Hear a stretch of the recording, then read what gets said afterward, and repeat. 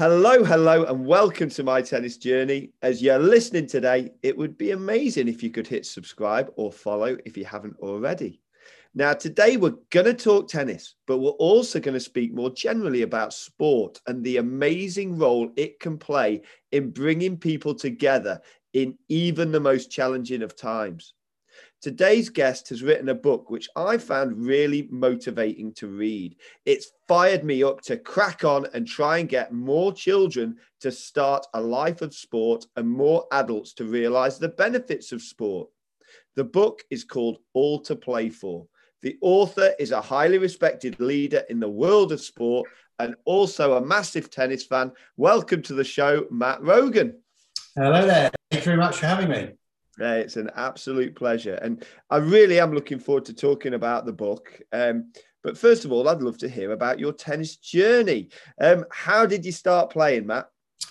So I think I started playing what we now probably think of as relatively late, about age 7. I remember my Uncle Frank once or twice a year got the kids hoisted on him. My mum and dad had a weekend off, and Uncle Frank, I remember, took me down to play at a leisure centre, play tennis at a leisure centre. I suspect, well, it was definitely the days of wooden rackets. I suspect I was using one of his very heavy wooden rackets, and so didn't hit many. But I really enjoyed it, and from then ended up playing with my mum. So my mum was a member at a club called Ivor Heath, which is a little two-court club just outside Slough, 2 courts, shell courts and a practice wall.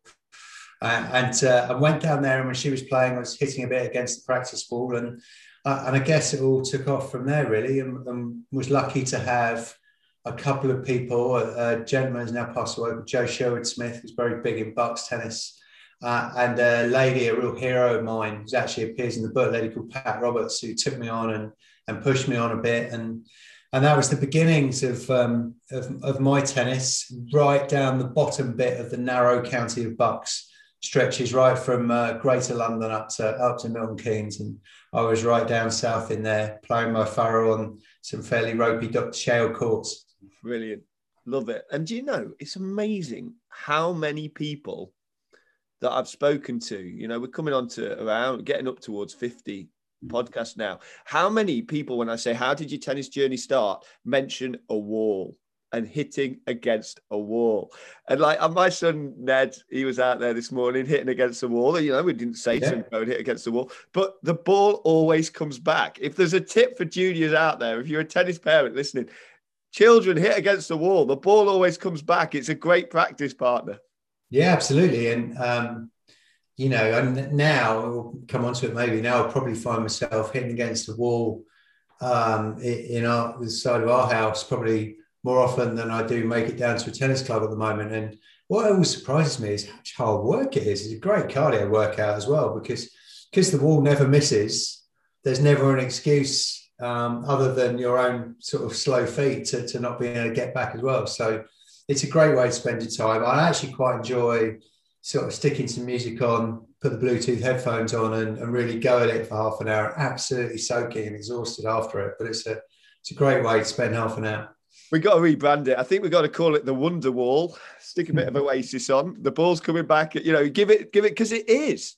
Children who play against a wall, that sort of dedication of wanting to get better and better, and the ball is coming back quickly off the Wonder Wall. It is a great workout. So yeah, brilliant to hear. Now, did that experience with the wall and at your club, did you end up competing a lot as a junior? Yes, I played right the way through up to under 18s. For Bucks, and ended up moving on from Ivor Heath just to get some more kids at my sort of standards. So I ended up playing at Cheshire Boys and Bucks, and last year managed to squeak into the under 18 county cup side. I'm not sure whether for Bucks, not sure whether that was pure belligerent loyalty or standard, but I played a few games and ended up squeaking some county colours out of the journey. It was a fantastic time. So you went on to Cambridge Uni. What was playing tennis at Cambridge like? So Cambridge, in terms of, well, firstly, the court base was amazing because every sort of collegiate system, so every college has a sports ground, and they're really well looked after. And so spent the best part of 3 years playing on lovely grass courts. Unfortunately, I'm 5'8.5" at best, and definitely a sort of a backcourt grinder, thinker type tennis player as opposed to serve and volleyer. So never really managed to stay in the first team for the uni first team for any material length of time, because a lot of it was doubles. We used to play, slightly strangely, play against a lot of county first teams, and I just didn't have the game to cope with that at doubles.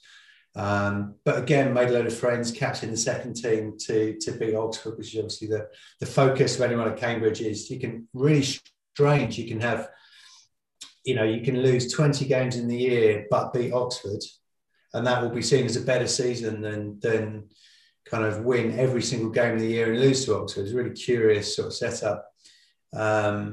But the truth of it was the indoor facilities and the opportunities to train during the rest of the year, apart from the summer term, are really pretty challenging. So we were always scraping around to find some hard courts that would drain well enough that we could play on them during the winter. And ended up in my final year, we found an indoor centre that would have us between 6 and 8 on a Monday morning. Wow. And probably the only reason my side won its varsity match that year was just by the fourth year, I'd scraped together enough money coaching, actually, that I managed to get myself a car. So between the hours of 5 and 6 on a Monday morning, I could be found knocking on the doors of a load of bleary students, getting them out of bed, even in their boxer shorts, and chucking a load of kit in too. And this ramshackle student bunch would turn up on a Monday morning, they'd let us have a key, open the tennis centre, make themselves some coffee, try and wake up and hit some tennis balls. But as you well know, it's a fantastic way to start the day when you're done, but it doesn't sound a very good idea at 5 o'clock in the morning. Proper dedication. Come on. And I believe, was it through a university sporting night out that you actually ended up meeting your wife? Yeah, so perhaps more reflection, feedback on my tennis ability, but I was made the social organizer for Cambridge Tennis for my last year. Definitely not a reflection on her hockey ability. My wife Claire was made social lead for the women's uni hockey team, and so we got to know each other and ultimately got together after we arranged a kind of Cambridge Tennis and uni hockey night out. It was in that strange period where we were about to try and juggle our grass court tennis season and finals. Hockey season had just finished, and so she was kind of slightly demob happy before she started her revision for finals. And we found solace in each other's need to kind of get their heads around time management for the term to come, and that was in our final year. So we got together then, and that was, I'm going to get in trouble for not remembering, let's say 18 and a half years on, we're still together doing our thing.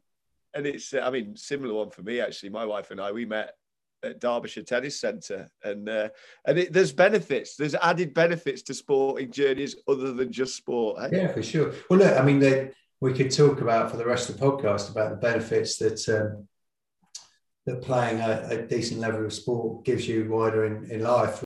As your kind of work, family life got busier, was tennis put to one side, or has it been a constant for you the whole way through? I definitely view it as a constant. I definitely view what I learned from the sport and what I hope to achieve in the time I get to play sport. I definitely think of tennis as front and centre to that to this day.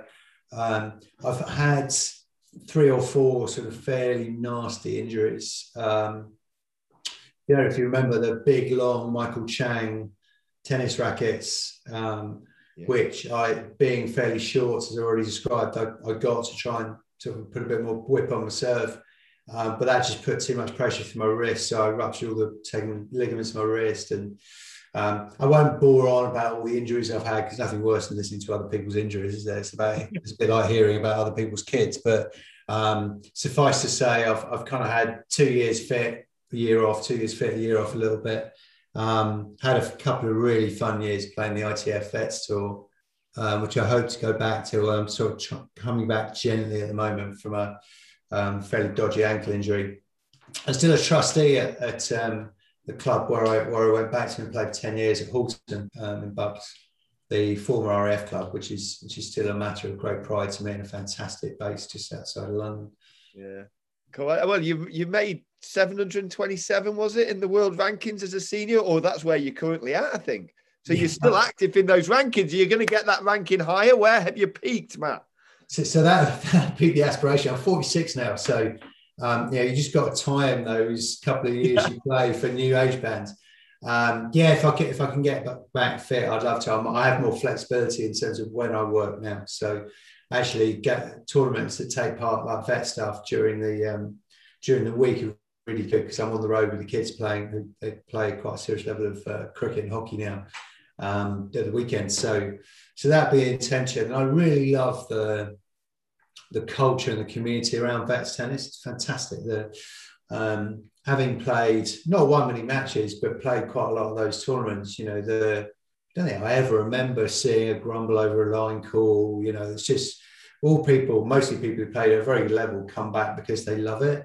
Yeah. And that's a great place to start when you get a community of people together who've given up some days they are effectively their holidays to play. Had some absolute lessons out there as well from a couple of people I've followed since, who ended up making sort of last 16, last 8 of world tournaments. Was just real pleasure. Yeah, amazing. I know my father-in-law and my wife's aunt have both played for Great Britain on the seniors tour, and they end up with holidays. There've been some amazing places. That's got to be a goal for you, huh? You can't beat a bit of tennis tourism. I actually, so the whole of my dad's side of the family from Ireland, and he and I went back 2 years ago, I think. It was pre-COVID, so maybe it's 3 years ago, to play the West of Ireland champs. I went back over there to play the West of Ireland champs, which was a real hodgepodge of levels and backgrounds. I lost to a Russian guy, I think, third round. It was only a weekend tournament, so it was a bit disappointing because I'd gone out on the Saturday. But actually, it was the best thing that ever happened, because Saturday night was the Joshua fight. That was quite a late night in the middle of Sligo, and the Sunday I'd have been not fit for anything, let alone playing an international tennis tour. We could have a whole podcast on the social experiences of tennis, couldn't we? But hey, onwards. We've got to come on to the book, because I've read the book once. I'm going to revisit it because I've really enjoyed it. The book's called All to Play For: How Sport Can Reboot Our Future. So can you bring to life why you think, Matt, sport can reboot our future? Sure. So I'm very lucky as a result of the last 5 years, 10 years really, I've spent in my work to see sport from a lot of different contexts. So I spent 10 years working in professional sport, working with Premier League clubs and Premier League and UEFA and FIFA and the IOC, and people, helping them develop relationships with fans, new fans, different generations of fans. And I'm also involved in the performance side of sport, working on the science and technology and sports psychology and sports medicine for Olympic teams and Paralympic teams. And as I mentioned, I'm a dad of 2 young kids, and also heavily involved in a charity that works in education, primary schools. So and the role of exercise in that. So I've seen sport from all sorts of different perspectives. And I guess came to the conclusion, ironically enough, as lockdown was kicking in, that we were on the edge of a bit of a golden age for sport and exercise in terms of our understanding of the impact it has. And I say that because all at the same time, charity I work with, a charity called Stormbreak, that uses exercise as a means of just getting kids focused and happy at school. Not PE lessons, but just little 2-minute, 3-minute interventions, the beginning of maths, just before assembly, wherever it might be, just little activities. And they were starting to have hard evidence that shows that kids are more productive in their lessons, they're happier. and their teachers are happier, and the teachers stay longer when they move. They don't have to do sport, but when they move. I have a couple of friends who are GPs who are starting to say, we're really starting to understand that when we recommend exercise rather than drugs as a means of sort of stepping back from being on the edge of diabetes or starting to manage mental health, we're starting to understand how to really make that work for our patients. From a professional sport perspective, we were at the same time, we were starting to see Raheem Sterling make more difference to the debate on racism in this country than Boris Johnson or anyone political of any persuasion ever has done. And we're also starting to see in towns and centres up and down the country, more understanding of what happens when you do build a park or when you do build a sports facility in the middle of a community, what good that can do. And so in all my different walks of life, I was starting to see people understand the real impact that sport can have. Not just that we can all go out, get sweaty, come home and feel happy about ourselves, but what it can mean on a more broad basis when we get it right, to health, to education, social inclusion, to the way we plan our towns and centres. And that's what I mean by how sport can reboot our future. It's that we stop thinking ourselves as our own little island of people who wander around getting endorphins in tracksuits and start to think about the broader benefit that sport can bring. And this to me is, reading the book just made me feel so alive and energized to get on, because, having left the corporate world to get involved in the sporting world for the reasons that you've just explained, but it just makes it incredibly motivating to be a part of this movement, to show that sport, that being active can just make a real difference to people across this country, no matter who they are. And I mean, for we have a lot of parents listen to the podcast, for parents out there, and I'm going to share this as far and wide as I can with all the parents I know, to say, why is it important, Matt, if you can sum it up, for children to play sport and to be active? Well, the first thing I'd say is, I actually think right now for British kids, I'd take be active.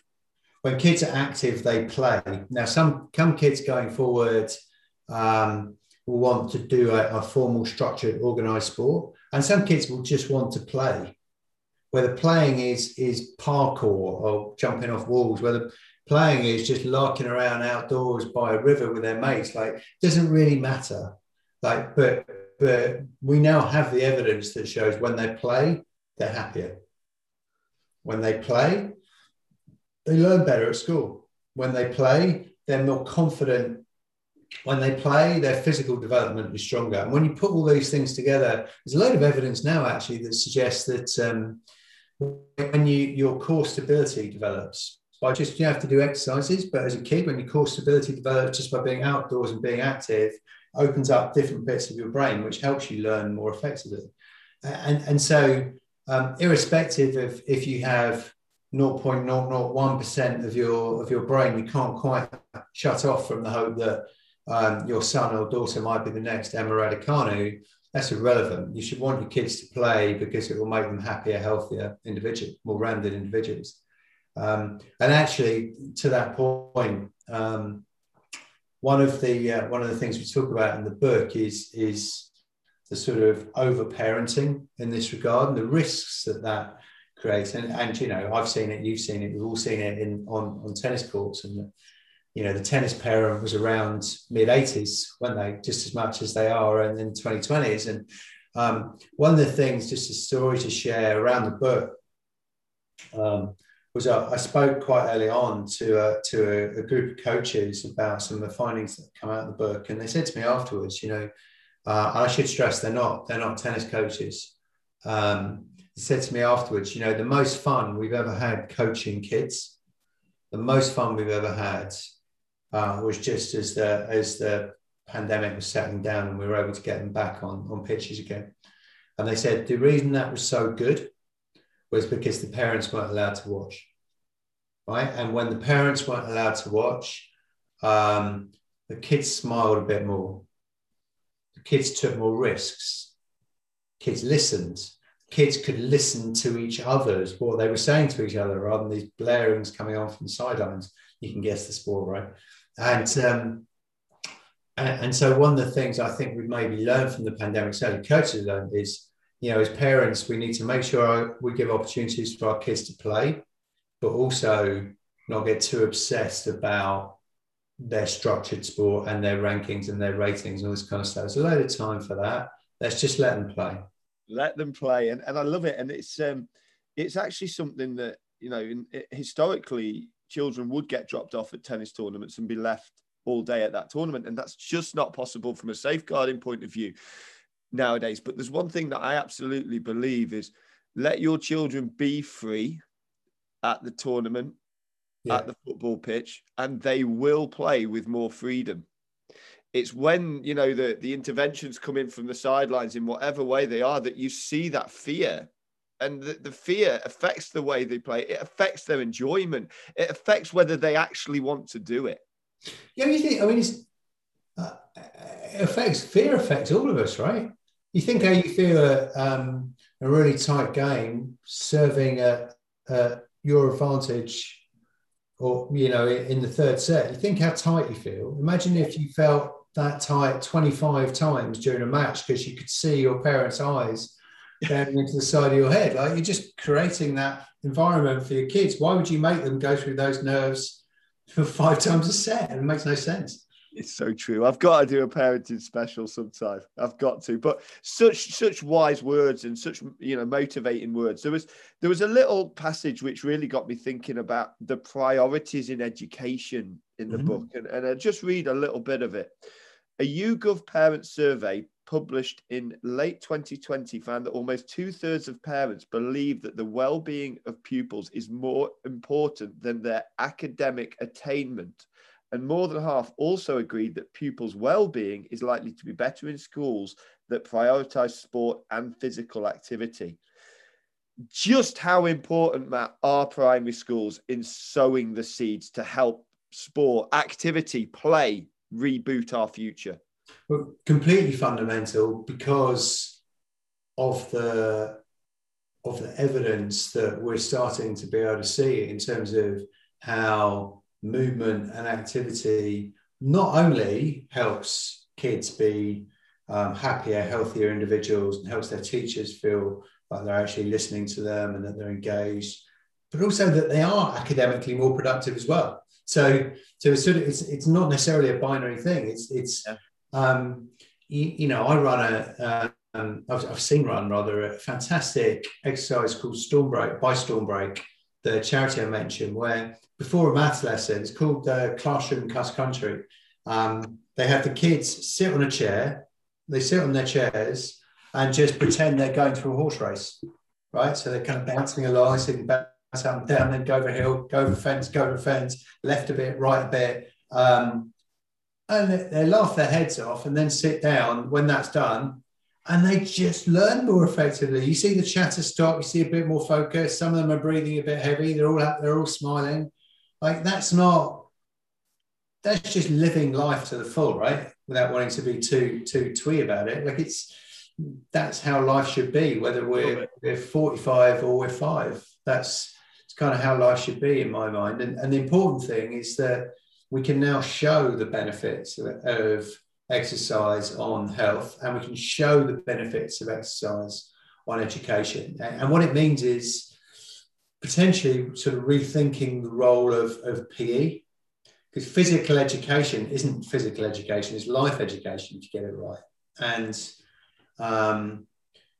primary schools are fairly challenged at the moment in this country. So, they receive an amount of money from the government every year to spend exclusively on sport, without which, frankly, would be in awful shape. But I think I'm right in saying your average primary school teacher has had 6 hours of training as to how to teach sport, to teach physical exercise. And so the best will in the world, they're going on gut feel, flailing around in the dark and trying to work on the basis of whatever educational stuff's on Sky Sports, which is not a lot. So we need to find ways to make it easier for for teachers to teach physical education, movement, if you like, just because it's so fundamental, not just to health, but also to the speed at which kids learn. Brilliant. And you know, I love the idea of the classroom cross country. And I've found, like, you know, where I'm teaching tennis in primary schools, you always find in every class a commentator. And I've got a bit, you know, I've got this picture of this guy over here, or the girl who's commentating. I'm like, and they're off, and they're over that first sentence. It's exactly that. It's a shame it's not a video pod, or I'd make you do it, mate. But yeah, give it a go. It's have a look at the Stormbreak website. I think you can download that one if you want to have a go with the kids. Brilliant. Love it. I will. I absolutely will. And then it's about how therefore activity and physical activity can become part of the whole curriculum. It's not just an hour that you go off and do your days. And also the fun that it can bring. I mean, you know, in the book, you've got lots of little interviews with people, and you got to speak to Johnny Marr, you know, an unbelievable musician, lyricist. And he said something that I thought was really amazing around this sort of theme. You know, he said, if you let a toddler out of a car onto a piece of grass, they just take off. No one explains the benefits of running to young kids. They just do it instinctively. And I think the future is about returning to our instincts. And that just really made me think about the fun of just doing these things, just taking off. And, you know, I read it and I found it like, I just got to go for a run, you know, and I haven't been for a run for ages. So thank you very much, Matt. And thank you, Johnny. It reminded me of an old sort of techno track I had called Act on Instinct. And how good would it be in the future if people can keep that childhood instinct to just run around and have fun into their adult lives? And how can we make that happen for adults too? So look, I think I do quite a lot of running now, and talk to a lot of people about running, and we spoke to Mel Bound, who runs an organisation called This Mum Runs, through the book, and I think that the reality is running is hard, right? That going back to running, or just thinking nobody's looking, I'm going to rather than walk the dog around this kind of playing field, or maybe I'll just jog a little bit, walk and run or whatever. The problem is when you come from complete inertia as the start point for that, then it's hard. But if you come from a position and a lot of self-imposed pressure, then it's hard. But if you come from a position of going, nobody's watching, why don't I just jog for 100 yards and then walk? And actually I come from reasonable base fitness because I've walked the dog every day for 5 years. Then actually that 100 yards quite quickly can become 150 or 200. And it can just be fun, right? The problem is coming from complete inertia with, and so I think the way we make it most easy is just what we talked about, just keeping people active in their regular course of life and letting them play. Whatever play means to you, play can be walking the dog, but if our baseline is higher, then just having a hit on a tennis court, or just going out for a jog, or whatever it might be, is actually a lot less scary because it hurts less, frankly, the first time round. And if you look at the way, for example, parkrun do it, so parkrun actually as a property, which obviously has been fantastic in terms of getting people out exercising in this country. The reason it's worked for parkrun is that they do a lot of work in terms of having people to hold hands and having people to just kind of say, meet you for the first time at parkrun and say, look, welcome. Doesn't matter if you run, doesn't matter if you walk, we'll come with you. We'll help you along the way. We'll be the tail walker and have a natter along the way, and just take away the fear. So you take away the fear and take away the pain, you're a long way along the way. Sounds horrible, doesn't it? But actually it's, once you get rid of those two things, it's some of the best ways to spend a sunny morning. And if you realize the benefits of activity, just like you said, if you realize the benefits of activity, of movement since an early age, it's always there in your being. It's easier to revisit. It's easier to go again because it's part of you, and it'll bring back the memories in a positive way, you know. So, yeah, and it's really interesting. Mel Bound, who did start This Mum Run, she talks about how in the future that she thinks brands will start to look at organizations making a genuine difference in grassroots level. You know, do you think that brands, the big corporate brands out there, are starting to look at it and think, yeah, you know, we'll sponsor some of the big organizations, some of the big blue ribbon events, but we're also going to really try and make a difference in grassroots sport, grassroots activity? Yeah, I think it's pretty much there, if I'm honest. So if you look at, I think that change is happening as we speak. There's a lot more internal debate within companies as to whether the right thing to do is sponsor the World Cup for billions of pounds over the next sort of 15 years, or actually whether that money's better spent creating a tangible difference to grassroots and the communities you really care about. COVID has something to do with that, but so does the views of younger generations in particular about corporates. So if you look at any of the recent research, younger generations, in particular in America and Europe, don't trust companies and they don't trust governments. That's not a personal view. That's what the empirical research says. And so when that, like if you run a company, you can't afford for that to be the case, right? You just can't. And so to put time and effort and energy back into generating trust by behaving ethically and behaving with quality is how all brands are going to have to go about it in a way that, when Ben and Jerry's did that 15, 20 years ago in North America, they were an outlier. But that community social contribution from brands is absolutely the way in which, in Britain at least, that the world is gonna move. I think it's really exciting, and there's a chapter about this within the book, and I think it's sort of, if you're going to build that trust and you really sincerely want to make a difference, because the power of sport is that it can bring us together when seemingly everything else in the world is tearing us apart. Is that something that the research and writing the book really demonstrated to you, Matt? Yeah, absolutely. And on that, maybe the best example of that, I think, over the last 18 months has been the role of some really admirable athletes in terms of making meaningful contributions to our society when you look at austerity, you look at Brexit, you look at COVID, look at the levels of debt younger populations are in. And that ABCD, by the way, we call the toxic alphabet in terms of the context that a lot of younger generations in this country are completely disillusioned by.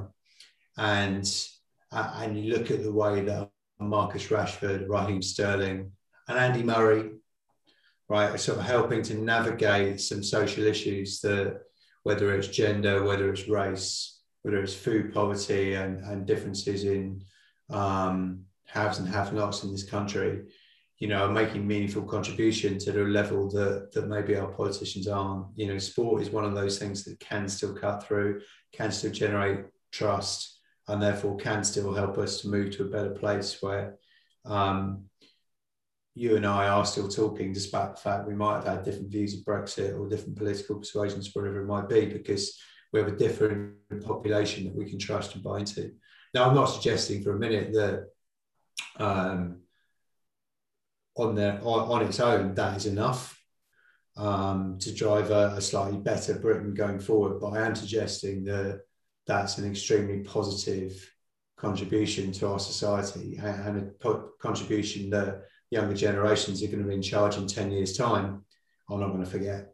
It's so true. And, I know that sport has the power, as an occasion to bring people together on the occasions. But also, I think, calling somebody out like Rashford, who my family, all of us have sat in the front room listening to Marcus Rashford speak so passionately about how we can improve society and make it easier for people. And all of us from age 8 through have sat there nodding and going, yes, Marcus, come on. That's just amazing, isn't it? Yeah, it is. And,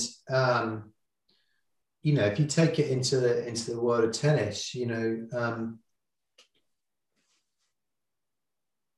our country has been isolationist from global politics for the last few years, looked to pull itself out of Europe, had its issues with some of the most powerful nations in the world. And we have still just never stops to make me smile. We have a new US Open champion whose father is Romanian, who speaks fluent Chinese, who is the epitome of a global citizen. That, you know, great irony is my son sees himself as a part Irish, part English, part of the world, and, you know, and identifies very differently with sort of international politics and international sort of game playing that we seem to be obsessed by in our generation.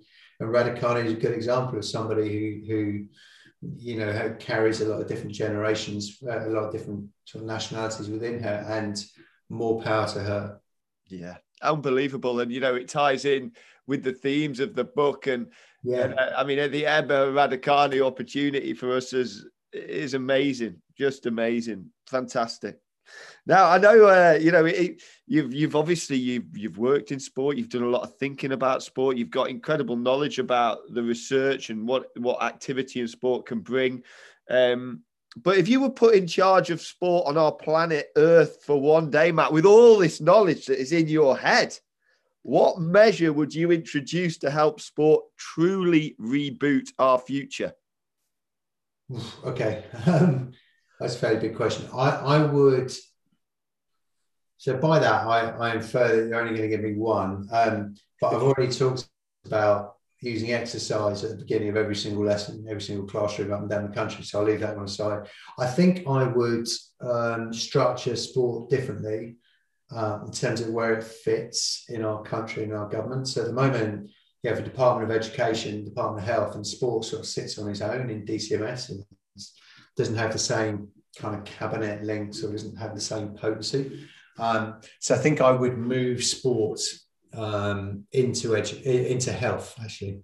Give me a choice. I think I'd move it into health because the biggest problem we have right now in this country is that we have, you know, we're racked in debt. We have GP waiting times increasing. We're waiting times for surgery increasing. We're on the back of COVID.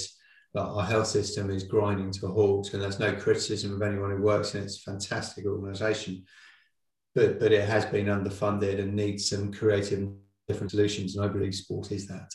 So if you give me one, then I'm going to put sport into the Department of Health to be a coherent part of prevention of a bunch of the challenges we have. And my personal view is if we do right by sport and are smarter in the way, in terms of the way we embed messages about nutrition, we can certainly reverse ourselves out of the ticking time bomb of diabetes is just one that we're on in this country. Come on.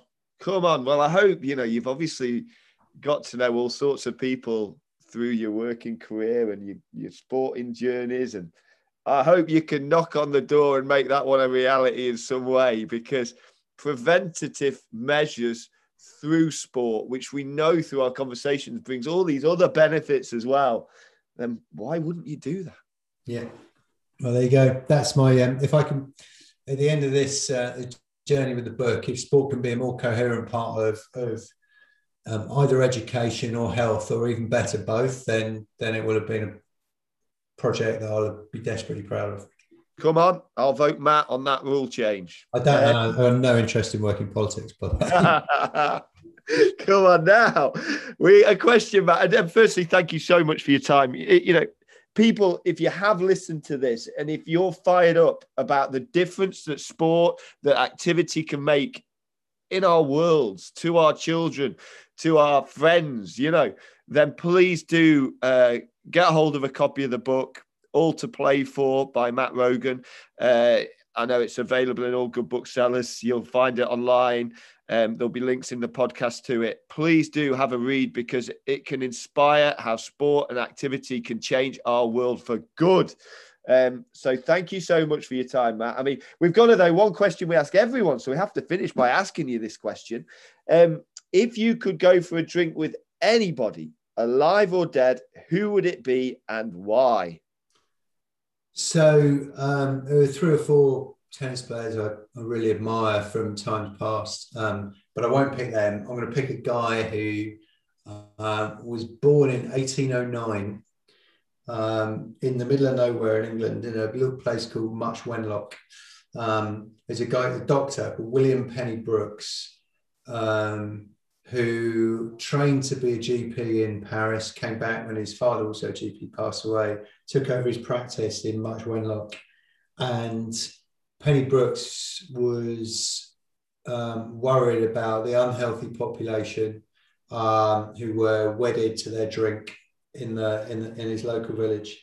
And so he did two things that were related. First off, he launched a public library. And the second thing he did was create a sports festival through the summer. And that sports festival was inspired by Greek tradition and called it the Olympian Games. Brilliant. So it was the Wenlock Olympian Games. And came to visit him once that was set up, a gentleman called Baron de Coubertin, who was then responsible for, as everyone will well know, going back to Greece and creating the Olympic Games as we know it in 1896. So interestingly, if you go right back to history, actually health and sport and education fit together in one triangle right from the beginning of the Olympic movement as well. And that was down to William Penny Brooks. To be honest, I'm not sure he'd be that interesting to have a drink with because I don't think he drank. But he'll sit there having a glass of water while I'm on my IPA. But I think he'd be a fascinating person to talk to, nonetheless. It's a brilliant guest to have a drink with. The story is explained within the book, and it's so inspiring in terms of the difference that an individual can make on a local basis, which leads through, a coincidence or however they found out about this Olympian Games going on into something that has just impacted the whole world in a positive way. Yeah, for sure. And if you look at parkrun, it's like one guy in Bushy Park created a model that was replicable, used technology to do it, got some corporates to help him fund rolling out this thing called parkrun. And like this, one of the beauties of digital and our smaller world now is that change can happen really quickly. So hopefully I managed to create a little bit of that through the book, but anyone listening also can. Come on. Well, yeah, if you're fired up by what you've heard, do get hold of a copy of the book, All to Play For by Matt Rogan. Matt, thank you so much for your time. I've absolutely loved chatting and very much appreciate it. No worries. Hopefully get a chance to have a hit on a court someday. Take care.